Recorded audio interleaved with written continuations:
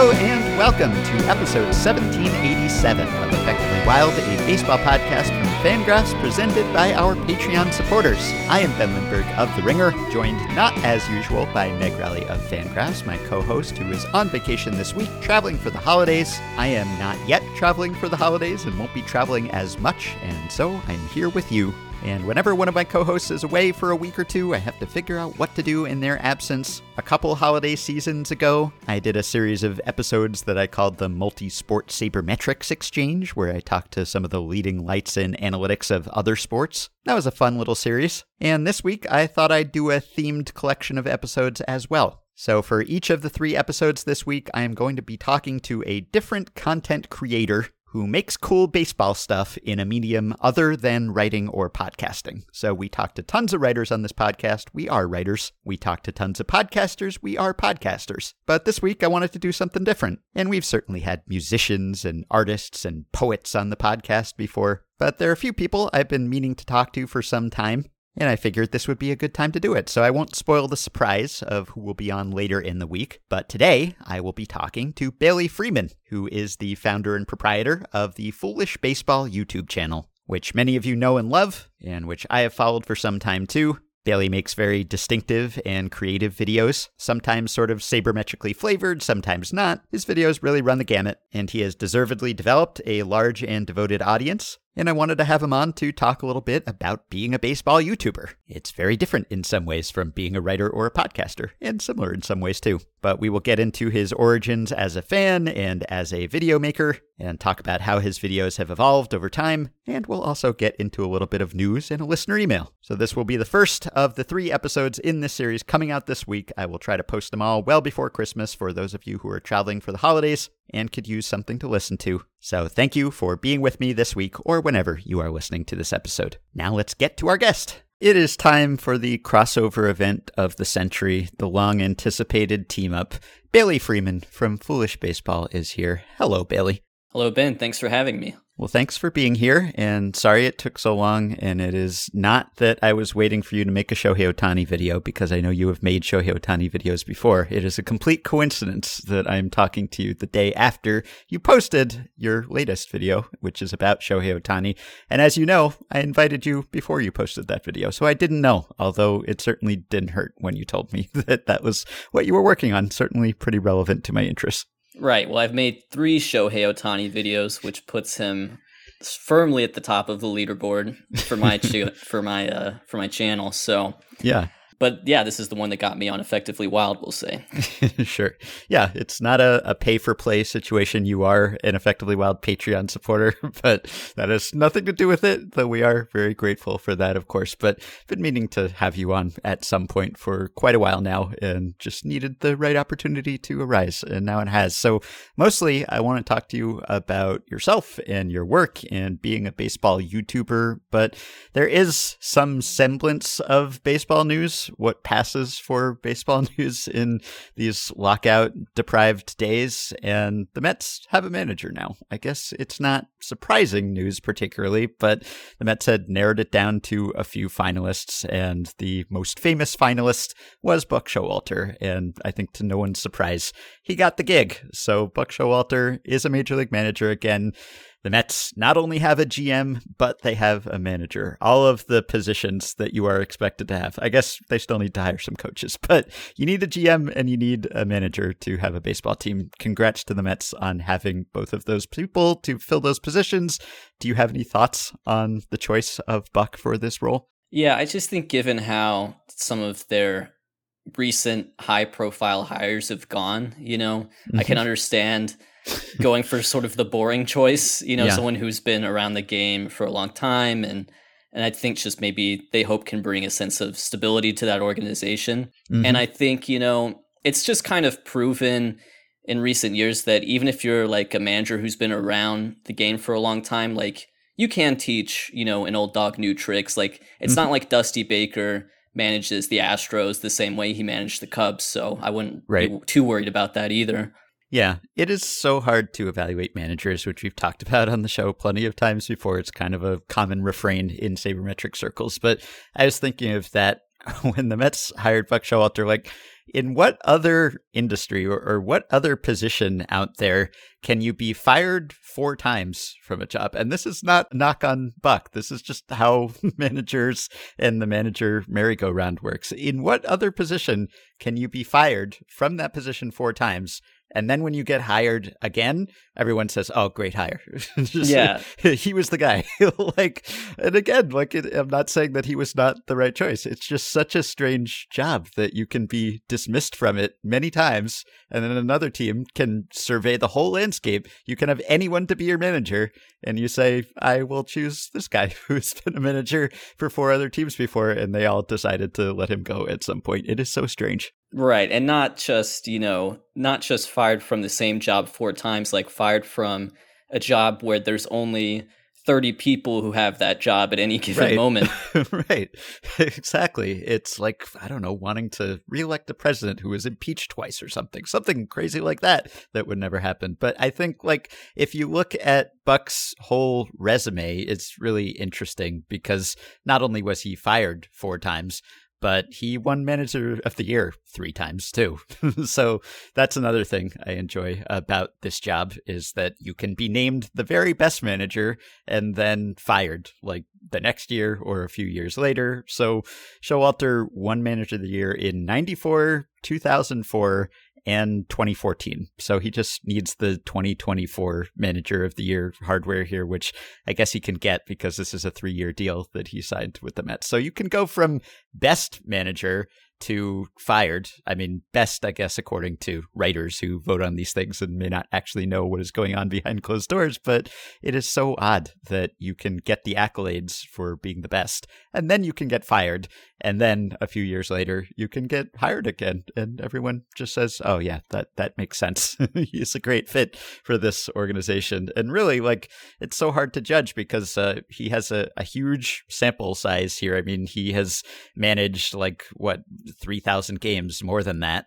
And his career record is 506. He has won, or his teams have won, slightly more games than they have lost. And that just doesn't really tell the story with a manager, but it's hard to figure out how to tell the story. So you look at wins and losses, and it's like, well, he has won slightly more than he lost. So that's good, I guess. But with any other position, if we were talking about third baseman, you could say, well, this guy projects for that much WAR, and this guy projects for that much WAR, and this guy's skills suit Citi Field, and this guys don't. But when you're talking about managers, you can't just look at the projections for Showalter versus Matt Quatraro or Joe Espada. It's all sort of inscrutable and team specific. I guess all you really know is that you want to win now while you have Jacob deGrom and while you have Max Scherzer and while you have the rest of this fairly aged team. Yeah, and you're talking about, going from Manager of the Year to fired. Well, Mike Shildt was a Manager of the Year finalist this year. Right. Yeah, sure. Yeah, that's happened. I mean, Joe Girardi, right? Got fired the year he won Manager of the Year. I mean, that has happened before too. So a lot of it is the interpersonal relationships. And if those things go south, then it doesn't even matter if your team is getting good results. But I'm also interested in it because managers, I feel like they fit into certain molds, or people project this on them. Like, this is this type of manager. You want this guy when you're rebuilding, and then you want this guy to take you over the top, as if they are completely separate skill sets. And maybe they might be in some cases, but Showalter, I think, is mostly known as the guy who gets you there, and then you need someone else to take you over the top because, of course, he helped rebuild the Yankees, and then he left a year before they won the World Series, and he helped build up the Diamondbacks before they won in 2001, just from starting from scratch as an expansion team. They won the World Series the year after he left. I guess it took the Rangers a few years to get good after he left there, and he did make something of the Orioles, although he has never won a World Series. He's never gone incredibly deep into the postseason. But it's strange because often you'll get the manager who's good at developing the young players, but maybe is not so great at the X's and O's. And so you have to get the experienced veteran manager to, once you have the good team, then that manager will take you over the top.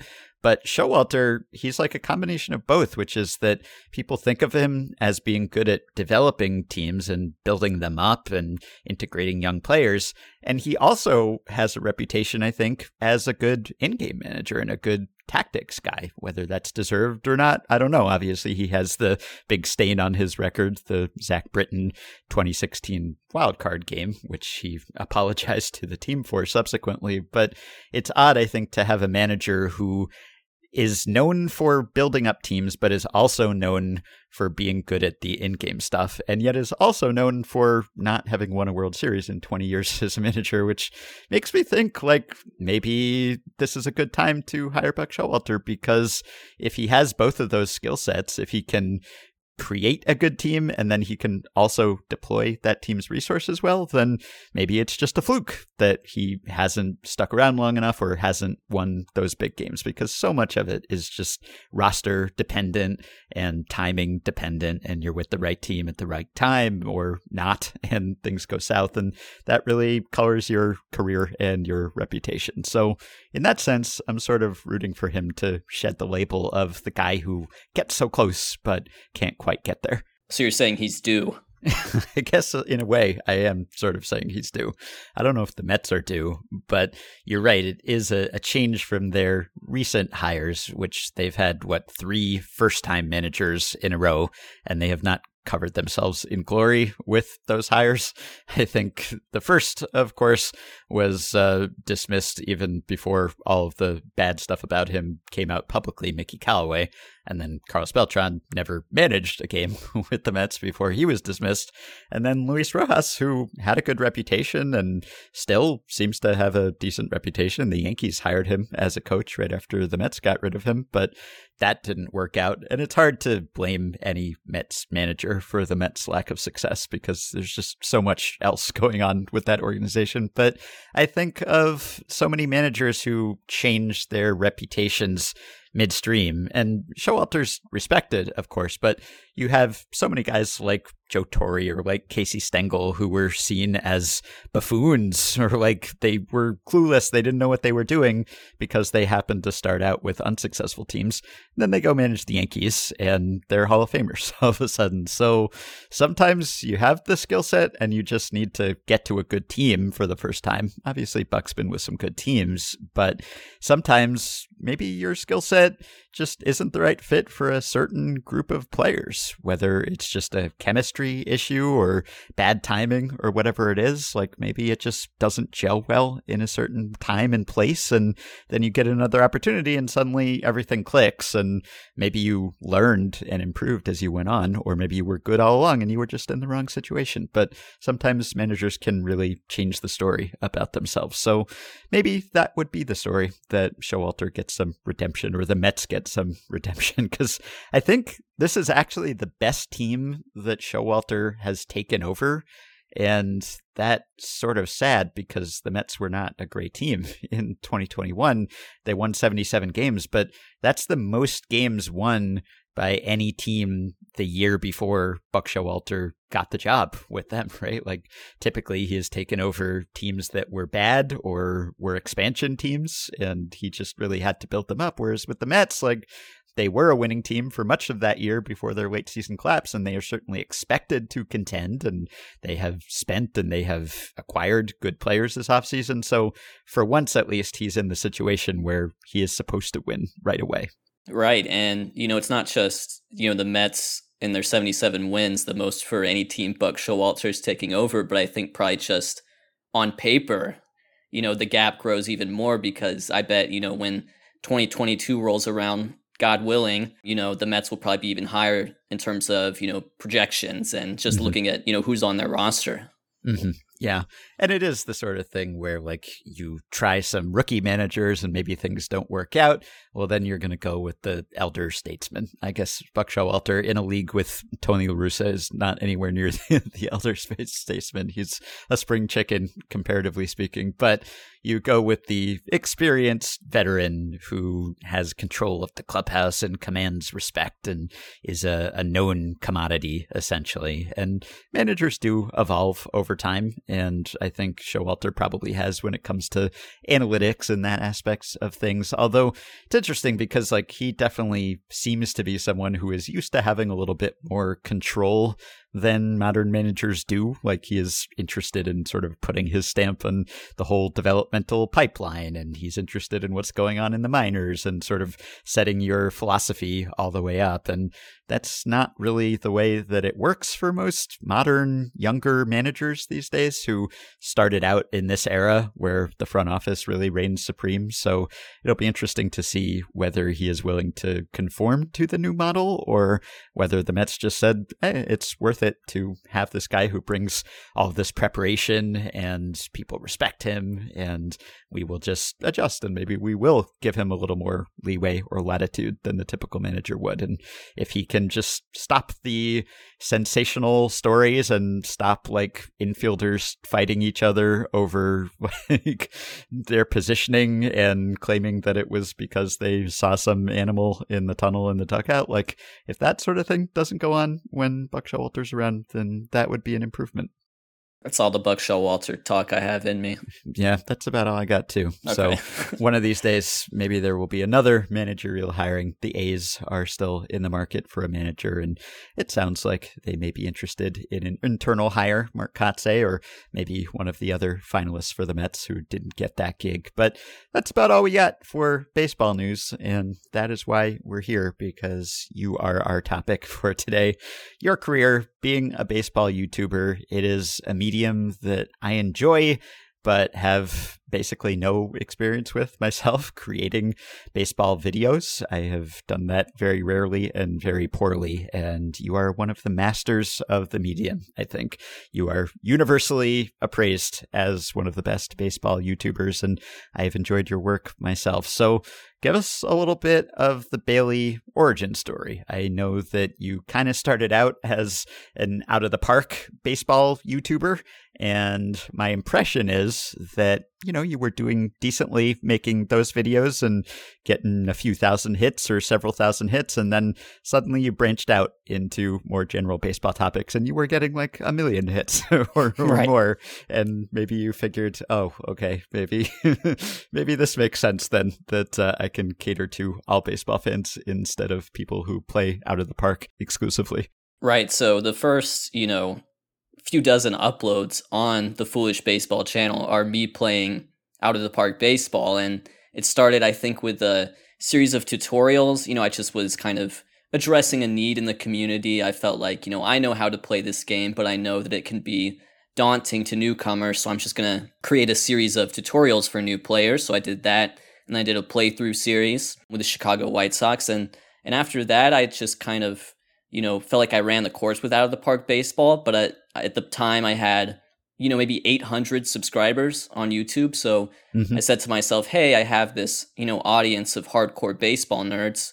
Why don't I try to create something that is still about baseball that can cater to them, but maybe, where I can show off things like, my editing chops, or just, create, a video essay type series, because that's a big genre on YouTube right now. It's sort of this infotainment, I would say. These are, video essay type things where you try to learn something from them, but it is still also just like, it's for entertainment purposes at the end of the day. A lot of people analyze, film or TV, for example. So I said, let's just do that with baseball. And it's one of those things where the second or third time I made a video in that format, that video essay, about baseball stats format, it just took off, and the YouTube algorithm is so crazy and so aggressive. So now I was going from, as you said, a few hundred hits on a video to I got 100,000 views on a video about Justin Verlander in the span of like a week. Right. And Justin Verlander tweeted about it. And so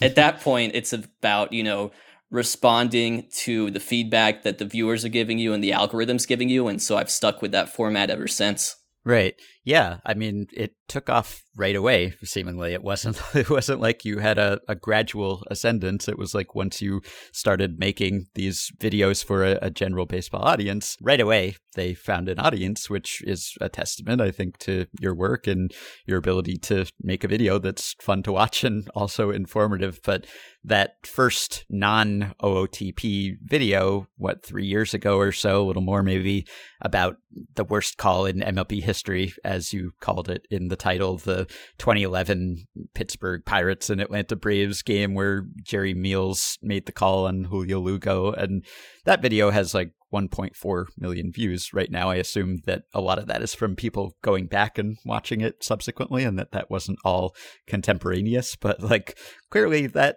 blew up right away. And it seems like you sort of hit on a format that would work, having honed your video making OOTP videos, but like once you branched out, it was like, you found your people. Definitely. Yeah. I mean, that it's a testament to the YouTube algorithm as well, right? Mm-hmm. That I was able to, give me all these impressions and that people were willing to click. I think it just sort of shows the YouTube algorithm is really well designed to keep people on the website, if you've ever got trapped in the rabbit hole. So if you're a baseball nerd, there's a good chance, there's some foolish baseball in your recommendation box at any given moment. Mm-hmm. Well, tell me about that then. Your livelihood here, your hobby, your more than that is kind of governed by this algorithm that I guess you understand some of the workings of, but it's always possibly subject to change. So what do you have to know as a baseball YouTuber in order to get your videos monetized, in order to get them promoted, etc.? Right. I mean, it's interesting because I think for so long MLB has had this reputation for being like extremely withholding in terms of like copyright and the phrase without the express written consent of Major League Baseball exists in our cultural lexicon. But actually, I think compared to say the other like big four sports leagues, I think MLB is probably the most lax when it comes to their content on YouTube right now. And basically the way it works for me is this. So when I upload a video and it contains, content from MLB, let's say, in my Shohei Ohtani video, a clip of Shohei Ohtani hitting a home run, right? Mm-hmm.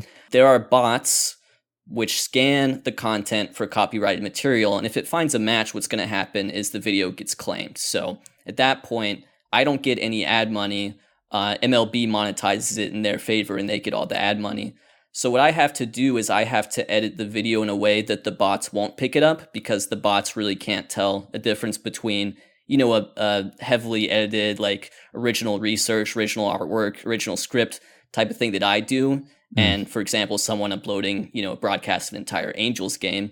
Mm-hmm. And then I have to trust that MLB won't go back later and like have a human being manually claim the videos, which that's basically where we're at right now, is that you edit to get past the bots, but as a creator, if you create stuff about MLB on YouTube, as long as you're sort of putting in what some might say, if you're using it as fair use, for example, then the league's not going to come try to get you. So that's kind of the situation we're in right now. It's sort of a gray area, but I'm aware of like where I am. It's kind of precarious. I know that, if MLB wakes up tomorrow and decides to change that and claim every one of my videos, then I'm basically going to be out of luck. Mm-hmm. But that's the world we live in. And I think that's not necessarily exclusive to someone who creates videos about baseball either. Like I said, there's a lot of people that analyze like film or music on YouTube. If the big film studios come after them, they're in trouble too. Yeah. And if you're not giving away any trade secrets here, how do you edit it such that you don't get flagged? Yeah, so what you want to stay away from is like lengthy sort of like, generally I try not to use like more than 5 or 6 seconds at a time without some sort of cut.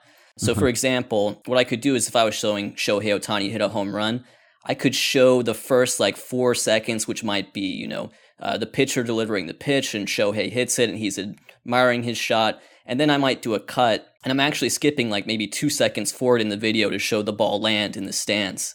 So there's little tricks like that. And then also everything I do, it's never quite at the original speed. So generally it's like 5% slower. Like I stretch out the clip so that there's a few extra frames in there. And then you can mess with the colors sometimes. So there's a lot you can do to try to get past them without necessarily destroying the viewer experience, because you want viewers to not be able to notice these things. You just want to, get past the bots. Yeah. And your videos tend to cluster around 15 minutes in length, at least the Baseball Bits videos. So is that the sweet spot in terms of the algorithm, or is that the sweet spot in terms of how long people are willing to sit and watch a YouTube video, or both? Well, I think a lot of what I do is kind of informed by just my personal tastes. I think just when I got started, the reason I started making this format of videos because I looked around at the sort of YouTube sports scene and I thought to myself, okay, like there's no one making this type of video, but that's the type of video that I would want to watch personally. So for me, when I go 15 minutes, it's because that's sort of my general preferred length of a YouTube video. I think for just, purely monetary professional purposes, some people might point at 8 minutes as a good length because that's a point where you can start putting in mid-roll ads so you can get more ad money within the YouTube video itself. But yeah, I think generally, as you said, I average right around 15 on the dot, but some of them, are 12 and some of them are 20. And I guess before you really got into this or got into it to the degree that you are now, MLB was more liable to crack down on these things. And there were wars over whether you could use GIFs in articles and that sort of thing. And I think they have loosened up, as you said, and seen the advantages really because while maybe I guess they could make some kind of claim and get your video taken down, what would be in it for them? Like, unless they're interested in stealing your baseball bits and making their own version of these videos, basically, like you are serving an audience here. You are making people more interested in baseball in theory. Like there's no downside to MLB in you promoting the sport and the players and the league. I guess while they're in a lockout and not talking about active players, I guess that might be different. But generally speaking, bringing more attention to baseball, making people like baseball and appreciate baseball more, that is something that only helps MLB unless, you are doing something that conflicts with what they're doing. And mostly they're not. Like they're putting highlights on YouTube, but they're not doing an editorial job the way that you are with your videos. Right. And I think a lot of it, just sort of the gambit that any sort of MLB YouTube channel runs is that you have to make it so that it's a good deal for MLB, right? Like, so for example, I get people emailing me or asking me things like, oh, these are so great. I love these videos. Why doesn't MLB just hire you? And it's like, well, I'm already kind of promoting the game for them and they don't have to pay me anything. So it's a pretty good deal for them. And so I think you just have to hope that, you reach a point where if MLB were to ever do anything to you, it would be to their detriment, So because if I, had all my videos claimed tomorrow, then I'd probably just have to find a quote unquote real job. And then there just wouldn't be as much baseball content out there, Right. Yeah.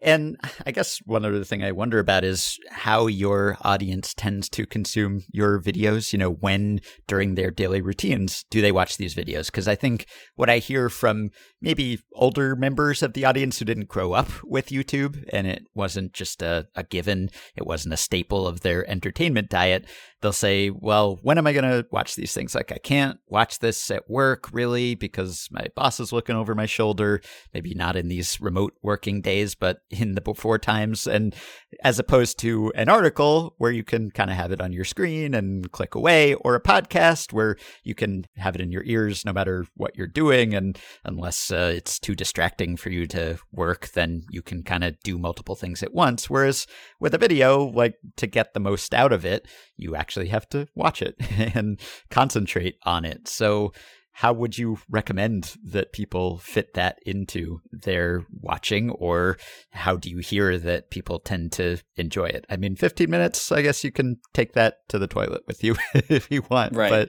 But there must be other context too. Well, it's interesting. So I can see on the YouTube analytics page itself that the hours that I get the most views are, say, from 10 to midnight Eastern time. So, as you said, like, yeah, you're not going to be able to sit down and watch these for, 15 minutes if you're at the office, for example. But I am seeing, an uptick in views as we get past like normal working hours and people are home and maybe they're watching them in bed. I think the thing that probably surprises me the most is not just the hours of the day, but that the majority of my views come from mobile. So yeah, that's not how I watch YouTube personally. When I watch YouTube, it's almost always on, a desktop computer screen. And yes. So that kind of, made me adjust the way I make videos sometimes, because I wanted to make sure, hey, if I post a stat graphic in this font, can you read it on your 5-inch, cell phone screen? But yeah, so I think that definitely is something that surprised me. And I think it just sort of speaks to, YouTube as a platform and social media as a platform is something that we experience more and more through, our phones and not necessarily our computers. Is there a clear weekday, weekend pattern with your videos? Watching, I mean? Yeah, so I think on weekdays, the hours are more extreme. So for example, you'll get less views in the morning and during, the workday, but you'll get more views at night.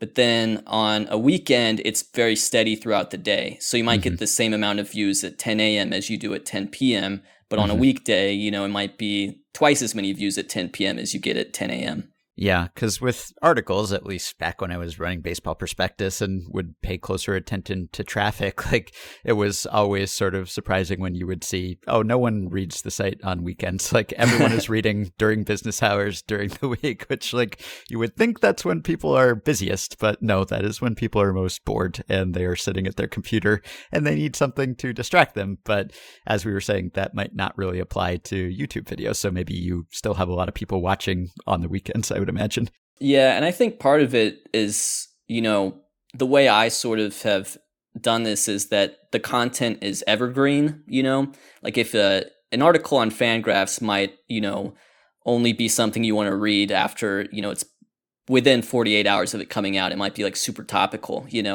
Whereas with mine, I think it's set up to a point where, if you get on one video at 8 p.m., the hope is that maybe you'll binge a few, almost like you would a Netflix show. I think that's sort of the model I'm going after is binge-worthy content that you can watch at any time, just whenever you're free. Yeah. So how did you come up with the baseball bits aesthetic and the look of your videos? Yeah, I think it's just all built around my technical limitations. I don't consider myself to be an artist, but I could kind of figure out and teach myself how to do this cool pixel art. And I've always sort of, been a fan of like retro video game music. And so I just sort of fell, stumbled ass backwards, into it. And so, yeah, I think and the fact is, the format really hasn't changed since the first one I made. I've made about 50 of them, and yet they still look and sound the same, So I just think there's an element of luck there. But yeah, for me, it's important to have, in terms of like video, I want people to be able to mute the video and still know who made it, So if someone could watch the video without any sound, they would still know within a few seconds who made this video. And I think that's a really good thing to have on YouTube to sort of differentiate yourself from the crowd if your videos have a certain look or aesthetic to them. Yeah, you have a brand. And I know that you have a personal YouTube channel as well, Foolish Bailey, where you post, I guess, slightly more often and maybe a little more conversational and less produced. But with Baseball Bits, I guess you're on roughly a monthly release schedule at this point, approximately. And I'd imagine that a lot of that is just the actual time it takes to make a video because there are so many graphics, there are so many stats. I mean, I guess it's partly topic generation. What am I going to make a video about? And then it's partly getting all the footage together and clipping the footage and then all the stats and all the layering and all the animations. Like writing the script must almost be the easy part, I would think. Oh, yeah, I would think so. I mean, generally, I sort of split it into 3 phases. So the first is that topic generation, that research. This is the time where I'm hopping on, Baseball Savant or StatHead or whatever, and then finally writing the script. So that's part 1. Then the second is sort of I'm creating or collecting all the assets actually needed to make the video. So I'm making the pixel art, I'm making stat graphics, I'm downloading the necessary clips I might want to show. And then the third is just, record and then put it all in the editor. And each one of those phases, if I only did that, would probably take about 5 days each. So I could pump out a Baseball Bits in about 2 weeks. But the thing is, as time has gone on, I've added more to my plate. So, I have the Foolish Bailey channel. I have a Patreon. So I do, Patreon content for them. And then just sort of over time, things creep in. But it's actually good for me creatively because if I was just producing Baseball Bits back to back, to infinity and beyond, I think I'd get kind of sick of it at this point. So one thing that I want to ask each of the people I talked to this week is, what are the tools of your trade? What does a 26-year-old YouTubing baseball star need to make the magic happen, software-wise or hardware-wise? Yeah, so the main video editor I use is actually Sony Vegas. And if there's anyone who's in sort of the video editing world out there right now, they're probably rolling their eyes because it's not the prototypical choice, I would say. I would say most YouTubers are probably gravitating towards Adobe Premiere or Final Cut these days, but Sony Vegas is what I'm comfortable with. I've been using it for probably about half my life now. So I started with Sony Vegas probably around 13 and I'm 26 now, and I've just never had any reason to change. So I think, the real answer to that question, at least if you're like an aspiring YouTuber, is the best piece of video editing software is probably whatever you're most comfortable with. John Boyce, who's sort of the patron saint of all sports YouTube, famously uses iMovie. So if you can, if you can be John Boyce with iMovie, then, just use whatever you're comfortable with, I think. Yeah, we sort of do something similar here. Dylan and I still use Audacity to edit and produce the podcast, which is free. It's freeware. It's just out there. You too can use the official podcast editing software of Effectively Wild. It's available to all. We don't use Pro Tools or anything because we're just so used to it, and it does the basics. And is there anything else in terms of, capturing things to make GIFs, or is it all kind of in that same software? Yeah, so as far as creating like the stat graphics and the pixel art, that's done in Photoshop. And you know what? When I record the voiceover, I also use Audacity. So all right. We're on the same page there. And your topics, just looking at some of your recent videos, like your last 4 videos are baseball bits, that is, are about Yadier Molina, Rickey Henderson, Richard Bleier, and Shohei Ohtani. So, some Hall of Famers and all-time greats and unprecedented players. And Richard Bleier, whom you called MLB's weirdest pitcher who doesn't need strikeouts. So how do you come up with your ideas? What appeals to you in particular, and what do you think works best in this format? I think it's just players with some sort of outlier skill set are definitely compelling. If you have a player who's really good at one thing or maybe even really bad at one thing, I think that just sort of lends itself to a good video. And I also like being able to talk about topics through a player. So for example, I have a video on my channel about Andrelton Simmons, and it's not really just about Andrelton Simmons. I think it's about really the value of defense as a whole and sort of a primer on advanced defensive metrics. So for me, whenever I can use a certain player to illustrate a larger concept about baseball or sabermetrics, that's a really exciting thing. Yeah. And a lot of your videos are stat heavy. That's almost the point of some of the videos. And I wonder what you found the best balance to be. Like, I guess people are coming to you expecting that and desiring that to some extent. So it's not like with a baseball broadcast where you have to balance the general audience who just happen to turn on the TV with the hardcore stat heads. Like, this is also part of your brand, and you have the freedom to craft it however you want. You don't have to just sprinkle in stat nuggets in between play-by-play. But have you found certain things to be too much, or is there no such thing as too in-depth, too in the weeds for a Foolish Baseball video? Well, there's a huge aspect of balance to it, I think, because you're making videos for your subscribers, but you're also making videos for people who aren't subscribers, and you need, those people to convert into your audience in order to grow. So for me, I kind of had this problem when I was making the Shohei Ohtani video, and I was talking about a stat like OPS plus. And, if you're an Effectively Wild listener, you probably know that OPS plus is a stat where 100 is average and higher is better.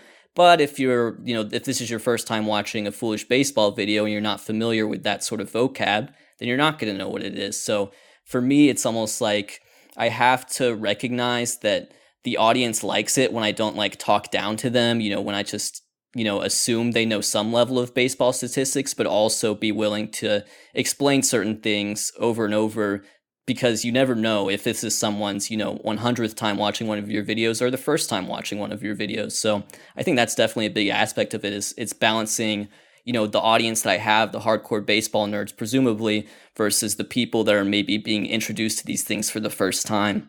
And do you generally have a long list of topics that you want to hit? Like, do you know what your next video is and your second next video is? Or are you kind of white knuckling it and going video to video to figure out what to do?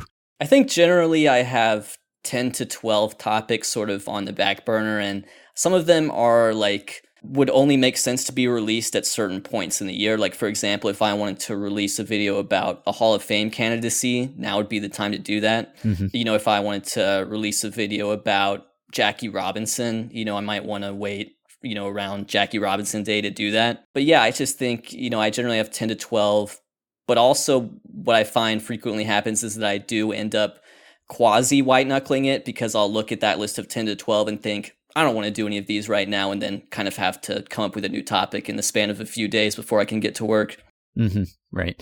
And do you tend to prioritize videos about big stars, big name players, or do you get kind of an extra thrill out of bringing attention to a Richard Bleier who no one knows about? I mean, I guess traffic wise, maybe you're not going to get quite as many views with that, or you can kind of hide it and come up with the title that you hope will intrigue people, and then they will click to find out who is MLB's weirdest pitcher who doesn't need strikeouts. And I guess that worked to some extent, but do you find like, well, if I make a video about Shohei Ohtani or some other superstar, probably more people are going to watch that, but also maybe there's less original to say. There's been so much written or made about this player previously. Right. Well, this is a lesson that I've actually learned as time has passed. So, like I said, the first video I experienced any sort of big success or momentum with was about Justin Verlander. And in the months following that, I found myself in a stretch where the video topics were Clayton Kershaw and Juan Soto and Willie Mays and Albert Pujols, just all sort of like the big brand name players. And at the end of that year, I made a video about Tim LeCastro. And right. That is the one that got the most views. I mean, the Tim LeCastro video is one of the most viewed videos on my channel, one of the most beloved. And that sort of gave me, like I said, that algorithm feedback. Oh, like this can work. Like I don't necessarily need to piggyback off someone else's name brand value. Like I have the potential to take someone who people don't know about and turn them into, a YouTube star.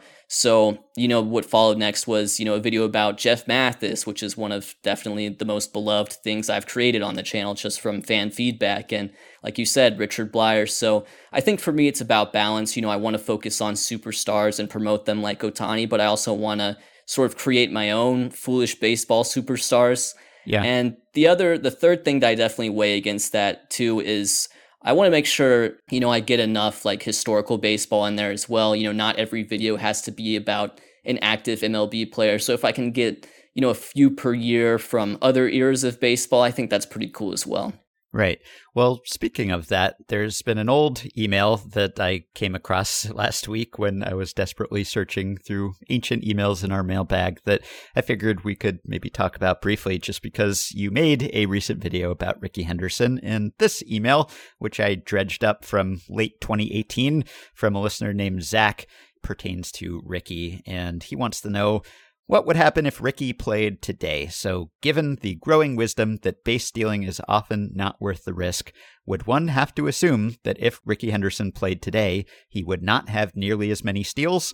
Or were his skills at such a level that the normal risk calculation wouldn't apply, meaning he would have been given the same amount of opportunities? I have, of course, framed this in a needlessly binary manner, so feel free to go with it where you will. So, having watched a lot of Rickey Henderson highlights lately, what do you think if Rickey were reincarnated today?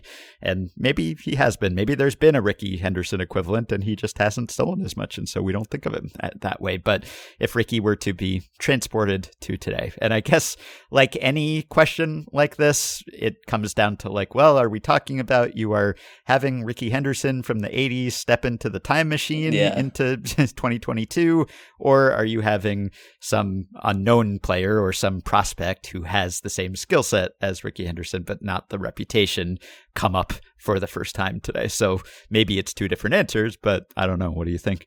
Yeah, I think sort of the question is, how much harder is it to steal a base now than it was in the 80s? Right. You might look at things like an increase in pitcher velocity, or, I would just generally have to assume that catcher pop time has gotten a little bit better. Mm-hmm. Just given the fact that, the average, athlete tends to get better over the decades. But then, another thing, and you mentioned sort of this already, but this idea that there already has been someone with the base stealing capabilities of Rickey Henderson. And I kind of think about someone like, Billy Hamilton in recent years, right? But The thing that would make Rickey different from Billy Hamilton is the amount of opportunities to steal a base because of just his on-base skills in general. Yeah. So I think, just the general answer would probably be, if you put Rickey in the time machine, I think he does lead the league in attempts and stolen bases, but I don't think he's putting up like 100 plus in a season.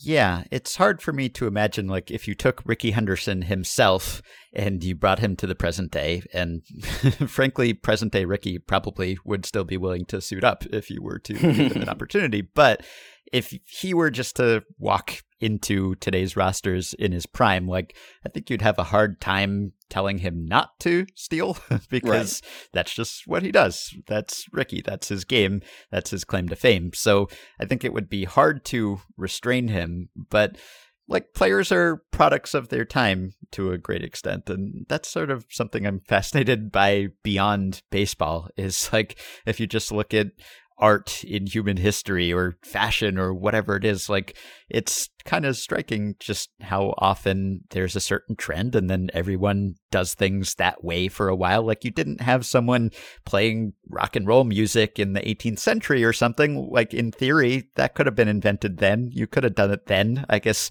you didn't have electric guitars, but in some cases there's a technological constraint. And in some cases it's just like culture is this sort of mass effort, at least in some parts of the world, and you build on something that other people did. It's like in art, like perspective, like that's always something that fascinates me too, is the idea that like someone had to invent perspective. That wasn't just like an instinctive thing where maybe it was invented and then forgotten and then had to be rediscovered again. But for a while you look at these images and it's like, oh, they just didn't draw that way, or they didn't know how to draw that way. And then suddenly it was discovered and perfected and popularized, and then everyone's drawing that way. And then everyone rejects that and they move on to a certain other thing. But you tend not to have someone who was like centuries ahead of their time, really. Like, when you say someone was ahead of their time, like often they're a few years ahead of their time. It's not like decades or centuries necessarily. In science, sometimes you have someone who's centuries ahead of their time and they just don't have the tools to prove it. Or maybe you did have someone who was playing rock and roll in the 18th century, but no one wanted that at the time. The world wasn't ready for it, and so no one remembers it.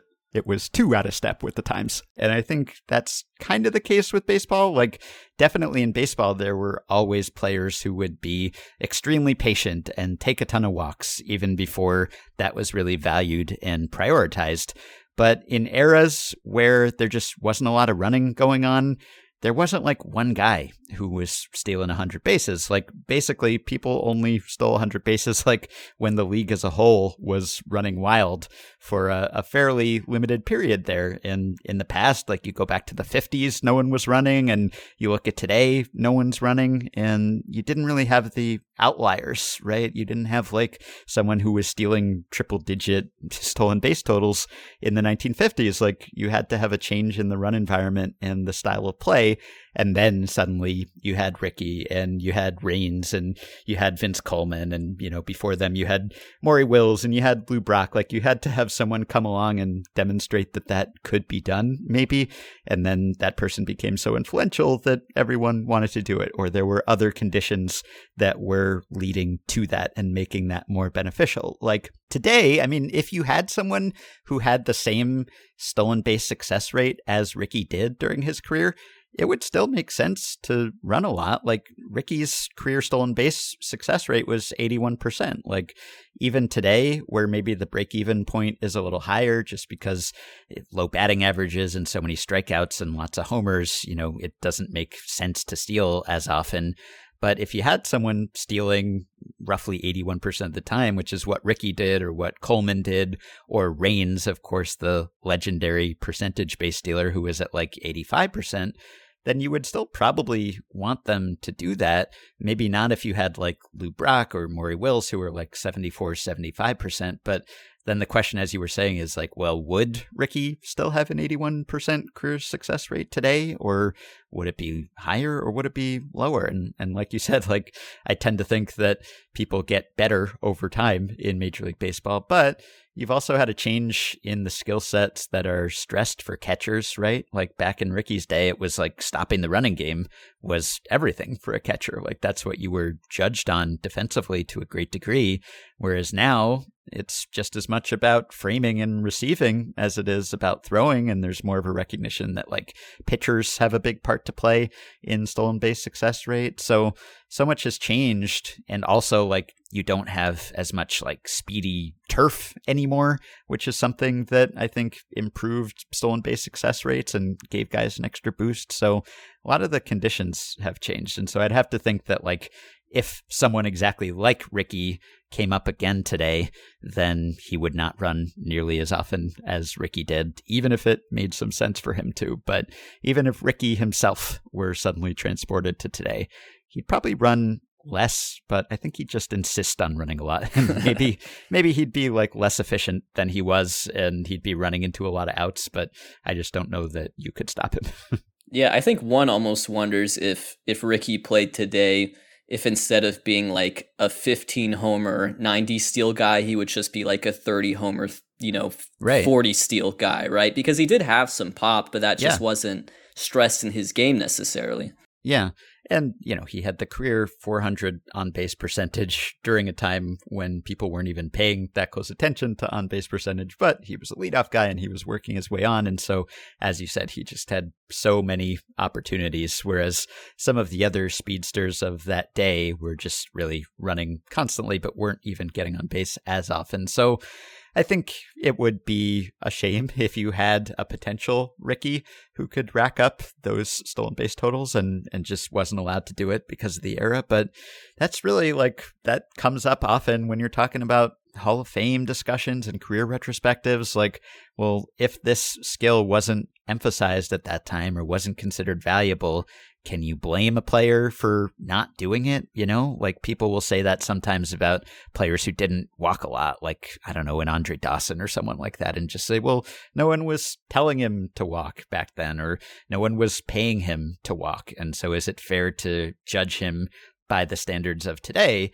At the same time, there were players who walked a lot in that era or in earlier eras. So it is a skill that some players just had and have without necessarily being told to. And others, who knows, maybe they could have walked more if that had been more emphasized, if they had understood that to be their job. So it's kind of tough to tell. I guess all you can really do is evaluate what they were worth by our standards today. But there is always that what if of, well, might that player have been worth a little more if he had known what was actually valuable, or at least what we understand to be valuable today. Right. I think a good illustration might just be Babe Ruth, he had, those few years where he really was out homering teams or out homering the league. But then it really wasn't long until, Gehrig and Hornsby and Jimmy Fox came along, and Hack Wilson, and they were putting up impressive power numbers to the point where Ruth was still the best, but he wasn't just outlandish compared to the rest of the league.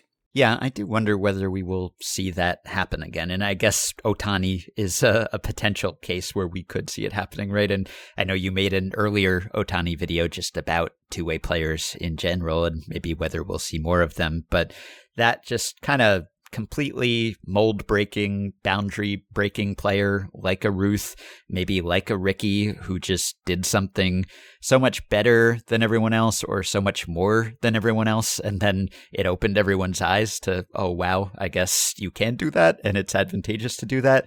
And then you had copycats who maybe didn't do it quite as well, but certainly narrowed the gap to the point that they weren't lapping the entire rest of the league. I wonder whether that will happen again, or whether that has just happened so many times that too much of the sport is solved for someone to come along and just completely redefine everyone's understanding of how to play baseball or what is the most valuable way to play baseball. And I guess Ohtani is the most obvious answer for maybe this is the new example of that, where other players could come along and not quite be Ohtani, but at least have some approximation of what Ohtani is doing, to the point that he is not completely unique anymore. Yeah, I mean, I think the conclusion I kind of reached was there's definitely an opening for utility, outfielder / reliever or something like that, someone who could do both. And yet at the same time, it's hard to imagine someone who could be a true middle of the order power bat and ace pitcher, and also, steal 26 bases in a season and lead the league in triples. Like that's a skill set that just, it doesn't seem like, will come around, but maybe it will, So I just think the tricky thing about the two-way players is that there has to be a level of balance, right? Like they have to be about as good at hitting as they are at pitching, or else they'll end up just specializing in one or the other. So I think that's kind of what is an interesting factor, is you don't just have to be good at hitting and pitching, you have to be about the same amount of good, if that makes sense. Yeah. So back to your videos. So as we noted, you kind of broke out right away once you hit on this Baseball Bits format. Is there anything that you have learned over time? If you could go back and talk to the Bailey of 3 years ago when you were just sort of embarking on those videos and say, don't do this or do this more. Like the stylistic sensibility is pretty similar, but in terms of figuring out what works in the YouTube format and what resonates with your viewers, have you learned anything over time?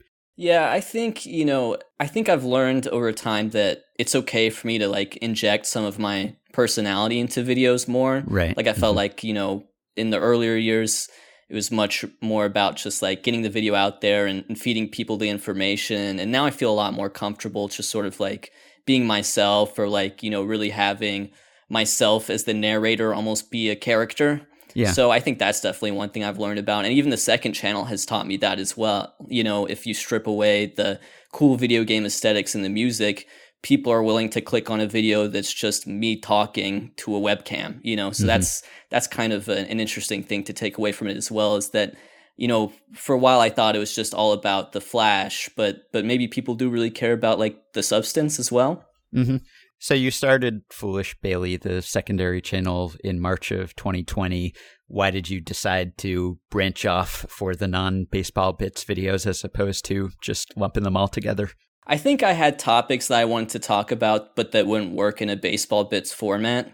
And I also wanted to be able to comment a little bit more on like certain topical things. Like I mentioned before, Foolish Baseball is evergreen. The hope is that, someone will click on them and just go back and watch all of them at some point. So for me, I think the ability to cover league events as they're happening, as well as just address certain topics that I don't think would work, in the confines of a 15-minute video essay, those are probably the two biggest reasons I went for that second channel. And before you became a quote-unquote content creator, very romantic term for what we do and what you do, how did you get into baseball in the first place? Well, I've always loved baseball. I grew up, I was born in 1995 to, parents who grew up in Atlanta. So I really can't remember a time where I wasn't a baseball fan. But as far as I think getting into, the type of stuff that drives the channel today, I remember reading Moneyball when I was 12 or 13. And that was, really formative for me because I'd always been like a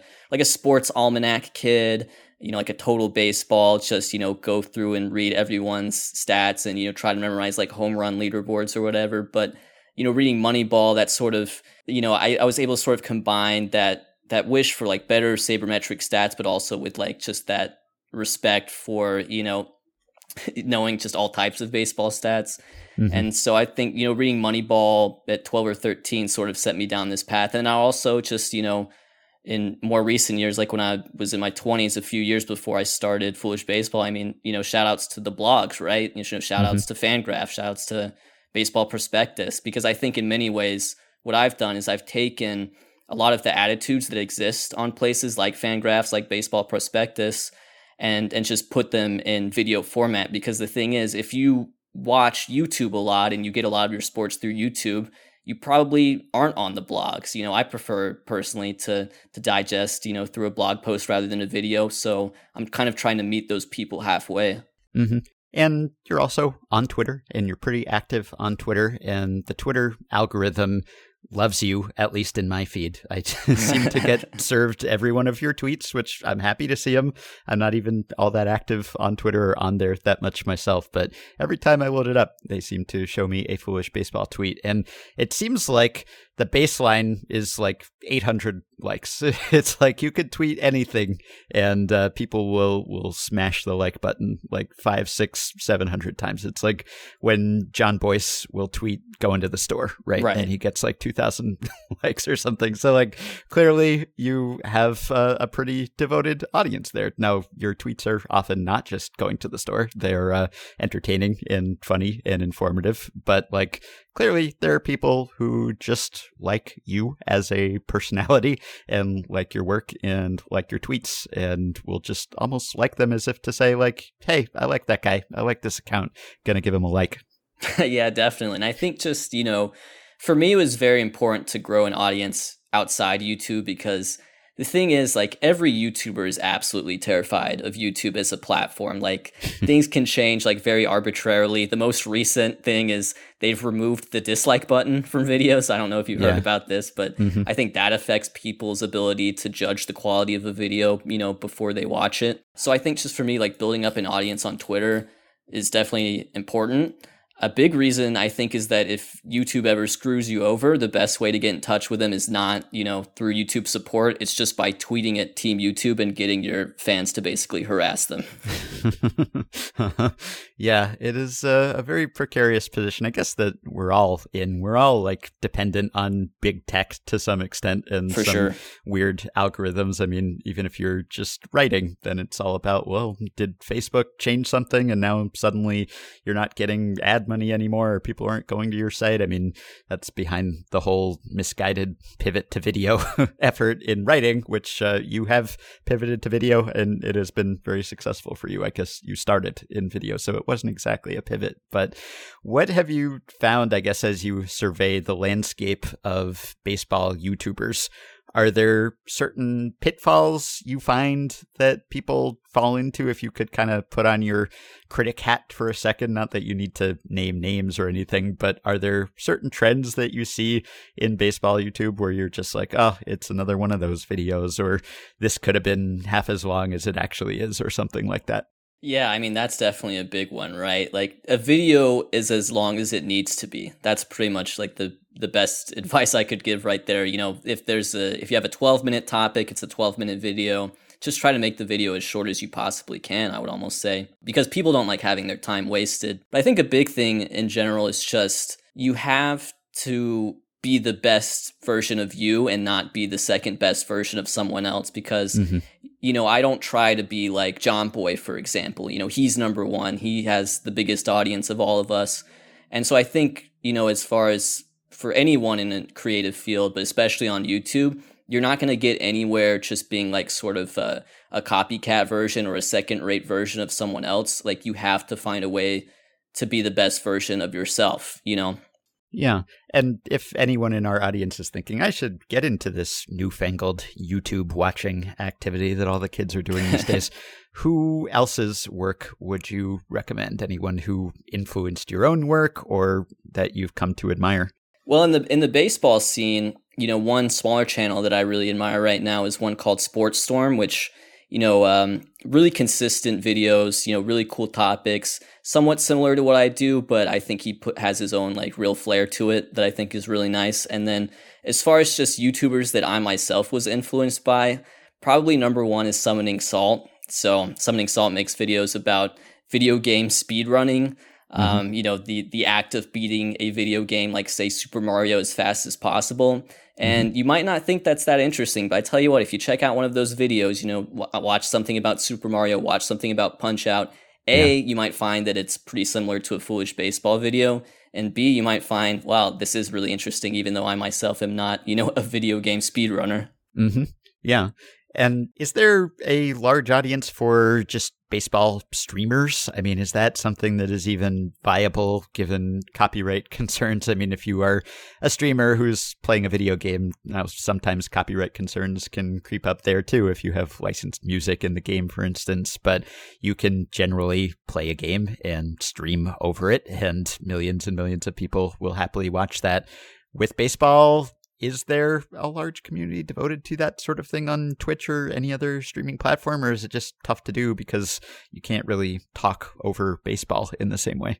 Yeah, well, it's interesting because I think we've seen a shift over the last few years where, if you go back before I started and before, John Boy started seeing a lot of momentum, the baseball content on YouTube really was just MLB The Show, right? Those were the biggest, were just people playing the video game MLB The Show. And now, you see maybe as MLB has loosened up on some of those copyright restrictions we talked about, more of an opportunity to talk about actual Major League Baseball rather than video game Major League Baseball. But yeah, I mean, as far as live streaming goes, on Twitch, MLB The Show is a pretty big category. Like, you can definitely do that. The biggest one I can think of is a Twitch channel by the name of Your Friend Kyle.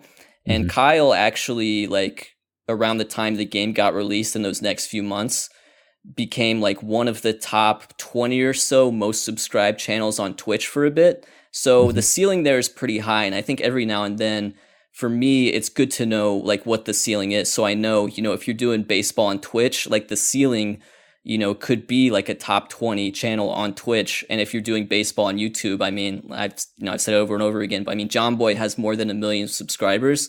So as long as those people keep pushing up the ceiling, that continues to give me hope that I myself can grow to reach those numbers someday as well.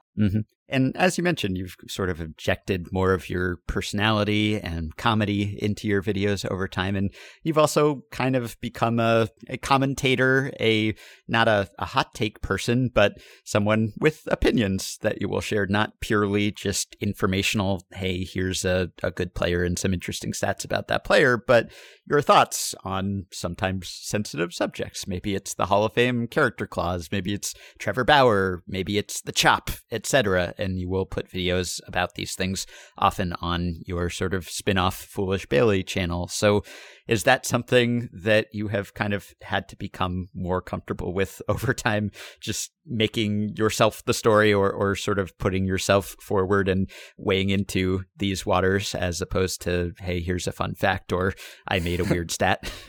Right, absolutely. I mean, I feel like I've done it somewhat reluctantly.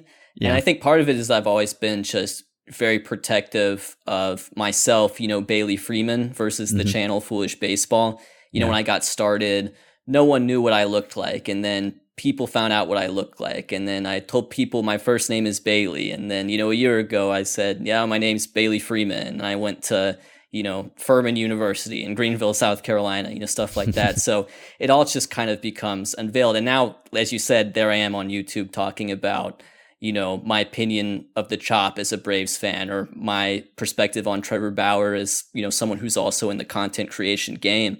And so I think somewhat reluctantly I've gotten into that. However, what I've also learned over time is that people want to hear me say these things because, in some ways, if I'm their first introduction to baseball stats or even the game of baseball itself, like, they kind of look to me. For example, like I may have changed their vocabulary about the game of baseball. They might no longer talk about batting average. They might talk about OPS plus. They might know what FIP is because of me, and because of that, that might mean they come back to me over certain things that are happening in the game. So I think one thing I've learned is that once you get a certain audience and once you start having people who repeatedly come back to what you do, it doesn't necessarily put pressure on you, but there is like a greater sense of responsibility. Yeah. And you've also kind of evolved from, hey, I'm just going to be this person who doesn't even appear on camera, just talking about these players from afar, to sometimes doing more in-person reported stuff. I guess, prior to the pandemic, you were kind of moving in that direction a bit. And I guess, like, just before all hell broke loose last spring, you were, going to spring training camps and talking to players and interviewing them on camera. Was that a natural transition for you, or was that another case of needing to force yourself outside of your comfort zone? I mean, not natural at all, right? I mean, first of all, it's just, doing an interview like where I'm conducting it and asking the questions was very strange. And, even though I loved the game of baseball, it's not always maybe the easiest to talk to the people who play it. And so you have to be like creative in terms of wording your questions to try to coax, an interesting answer from them. But yeah, and I think just in general, just appearing on camera was just a pretty wild move for someone who, had basically been behind the curtain like Oz. But yeah, I just think for me, none of these transitions are easy, but if you want to do it, you want to do it. And so that's how I've ended up in this position. But it's been, like you said, over time, right? This started from just me as a narrator, and then, a year and a half later, it's me at spring training, and now it's, now everything's just out there, Right. Do you want to ask me if I'm single or whatever? Yeah, that's what the people want to know, probably. But, we won't dox you fully today on this podcast, I guess. Before I let you go, one thing I wanted to ask you, if you were set free supermarket sweep style in the MLB video archive, or we don't even know exactly what's in there and what's not in there, but if you had the archive of all recorded baseball footage, is there something or a few things that you would gravitate toward, a couple things that you would really like to make a video about but can't because you don't have access to the footage? This question kind of makes me think of Andrew Varga, and this is someone who I believe was once referred to as the official YouTube of Effectively Wild, which I will now contest. However, Andrew has a project that he's working on where he basically wants to collect every single Barry Bonds home run. And he's got up to, I think, about 400 out of the 762. Wow. So I just tend to think about, wow, there's about 350 Barry Bonds home runs out there that people can't really see, how many of them are just massive tape measure blasts, is there a walk-off out there? Is there just, something exciting that we just don't get to see? And so I think as far as like getting into the MLB vault, you're talking about focusing on era of baseball where the availability of clips and highlights isn't very high, but where this is a time where games were still broadcast on TV. So, I can get every pitch of every game from 2009 onwards. So I sort of tend to think about the 2000s and the 90s and the 80s is a time that I would definitely be focusing on if I could get into that MLB vault. So one player that definitely comes to mind is someone like Rob Dibble, such an extreme reliever with such an extreme skill set. And yet, if you go type in Rob Dibble on the MLB YouTube channel, there's basically nothing there. Right. Yeah, it's funny. It's like everything pre 2008, 2009, like MLB TV, that's even after MLB TV started. But everything else is just like memory hold, unless it just happens to be part of the MLB film room, which has like millions of clips at this point. It's a great resource, obviously, but things from decades earlier, which are not ancient history, might as well never have happened. I mean, right. We just can't find them. We can't watch them again. Yeah, and what's also interesting too is there's even a little bit of that happening now, because during the lockout, Film Room has actually removed all the clips of like active players as part of their purge. So I have to use some sort of special workarounds to get some of the clips I want while the league is in lockdown. Yeah, well, then you wouldn't think of the YouTubers while they're worried about all these labor issues. The real issue is how is Foolish Baseball going to come out with some videos? Where does the name Foolish Baseball come from, by the way? Because you created the account in, 2012, right? Years before it was really active. Yeah, and I don't think it was called Foolish Baseball at the time, but I think the name Foolish Baseball has a few origins, but the biggest one I could say is that I remember reading Keith Law's book, Smart Baseball, and I kind of wanted to create something, in that vein where I'm talking about sabermetrics, but I also wanted to show that I don't take myself seriously at all, and so thus Foolish Baseball was born. So if someone is just getting into your catalog, where would you recommend they start? I guess watching your most recent video about Ohtani would be a natural transition from Effectively Wild. But everyone who listens to this podcast has heard every Shohei Ohtani stat that exists under the sun at this point, probably. So if there is a previous video that you felt like you really nailed it, or you're most proud of, or that distilled the Bailey Freeman experience down to its essence, where would you suggest someone start? Yeah, so I think the favorite thing I've made is the video that I made about Rod Barajas. I won't spoil too much, but there's a twist, basically, is how that video goes. And I just think it's sort of a really fun look at like a really niche player and a really niche season that time had probably forgotten about.